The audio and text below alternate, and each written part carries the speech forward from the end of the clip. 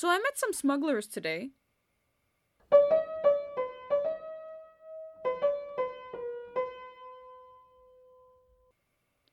They were actually very polite, if you don't mind having a gun pointed at you and almost being body searched because your phone vibrated.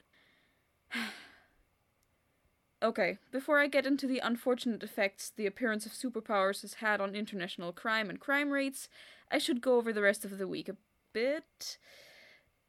I'll just get all upset again, and I need to process this, Okay. College. It's happening, I guess. Yeah. I don't hate it. It does give my life structure. It forces me to get out of bed in the morning and distracts me from the gaping abyss that are my doubts and concerns. I'd say it's the only normal thing left in my life, but since I've started treating it almost as mad science 101, it's been interesting. I may or may not have set my lab partner's coat on fire just a little bit, maybe. She's fine though, she wasn't even really burned, she just freaked out a lot. They gave me a warning this time, but the next time I set someone on fire, they said they might have to take further actions. That my teacher sounded like he was sure I would eventually set someone else on fire honestly just amused me. Why would I do it again? I know what it does now. Biochem is my current favorite, despite all the laser guns I've been seeing with Martin. Well, laser gun doesn't exactly cut it. In his career, he's mostly worked on and perfected his two-setting non-lethal ray guns, and anything he's worked on that's less safe, he umbrellas under the term laser guns, which is incredibly scientifically inaccurate, but he never really cared, and I'm the only one he's ever told about it. He almost didn't because he'd felt silly using such an incorrect term, but I made sure to let him know that as long as I knew how to fix the thingamagaffin to the triangle fixture stuff, I didn't need to know what they were called. Yeah, that's another thing that's been happening. My relentless curiosity finally got me somewhere positive. I actually feel kind of honored. I mean, I am not one of the only two people who know how to build the original ray guns. In theory, I haven't actually built anything so far. But an interesting thing I learned, which was easily confirmed with a quick bit of research, is that any other producer's ray guns are much lower quality and have a tendency to blow up in their owners' faces. Martin, the ray gun monopole, who'd have thought? I would have continued with what happened with the smugglers. Something to do with Gordon, I'm sure you could imagine. But I'm kind of sick of talking about guns. Guns. I've never heard so much about them at once ever. So the stuff about guns will be right back after a quick news broadcast. Yes, I finally get to do the full jingle again, and I've even got something of importance to talk about. In Liverpool, heroes rule, Stargirl makes male fanboys drool. Listen up, don't be a fool, listen to the superhero news. In today's news, Reaper is back and broadcasting his message all over Liverpool in loud and obnoxious ways. I swear, the property prices here wage a constant war between safety thanks to Innie and danger thanks to Reaper. But, well, other places have other problems, I hear. I'm not that in touch with world news, as you'll notice, but back to Liverpool and hero stuff. So Reaper's back at it, targeting government establishments, public spaces, the internet and whatnot, with his anti-Innie bulletin. Some conspiracy paratrons dug up about Innie's former leader leaked online. The Innie guards fended off a break-in attempt at a biocontainment facility, which we can now assume is connected to Innie, and the nearby park that I can't remember the name of was flooded with flyers to call to the public to act against them. The flyers were gone pretty quickly, and I only got to see a blurry picture, but the layout and text design was pretty good, so Reaper is definitely trying. This isn't just some half-baked calling for him, and it's really fascinating. I mean, I'm not convinced Innie's the devil itself, especially since finding out Audrey basically works for them, but it makes you think, you know? About Audrey. I don't want to mention her in this weird news thing I still do for some reason, so news over. I need a sound for that. It'll do for today. Anyway, Audrey's been kind of hard to get a hold of lately, which wouldn't have worried me, but even with this surge in Reaper crime, Stargirl hasn't shown up. Not since she got blasted at that bank. And I know she's fine, I've seen her since then, but now both Stargirl and Audrey dropping off the radar?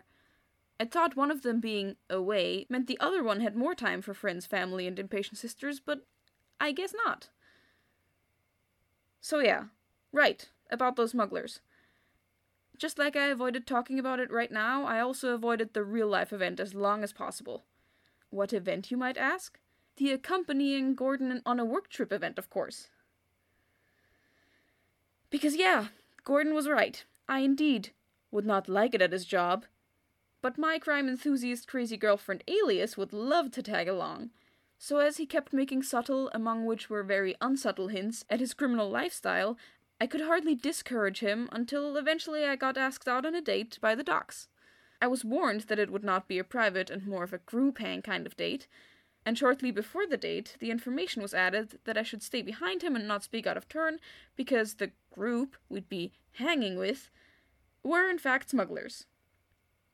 Of course I was expecting crime, and he was expecting me to expect it, but actual me still wasn't particularly excited about it. You keep thinking you're at a point of no return, and then you end up with shit like this, because I was thinking very hard of all the ways I could return in between knowing about the date and going to the date. So much so, socially inept Martin noticed my unease, and I gave him a bit of an explanation along the lines of, there's something dangerous I'm debating about doing. He encouraged me to watch out for my safety, which was really nice, be it for selfish or selfless reasons. But the thing that made me go anyway was Audrey, actually. I was thinking about how she was currently not flying around as Stargirl, and how if she continued not to, I'd be relieved, because it'd keep her out of danger.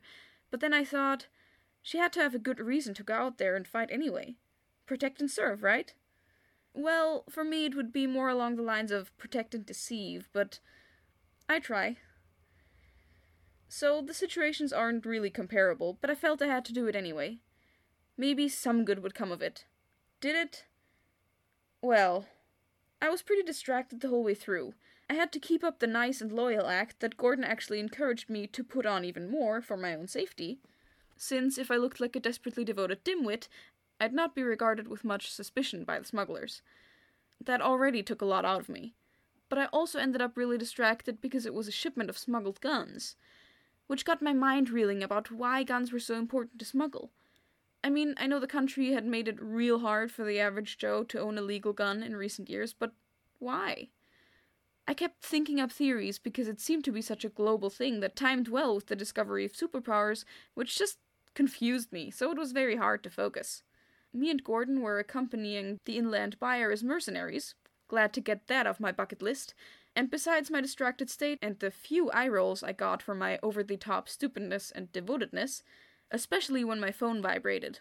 Another one of many vague texts from Audrey, recently our only form of communication, and freaked everybody out. They almost had me search for that, but Gordon's sheer intimidation and my sheer lack of it got me through. I was half expecting a breakup just from messing that up.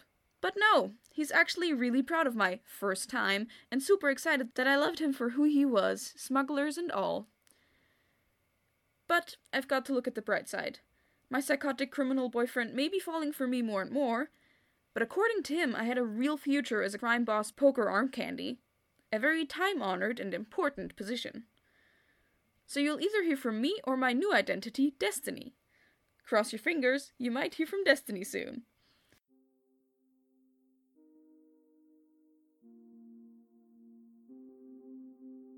Thank you for listening to Normally Ordinary. It is written and edited by Esther Reisenberger, who also voices Emilia. If you like and want to support this show, please leave a rating and a comment so that we can become more visible to potential listeners. For more information and original artwork, check out normallyordinary.com.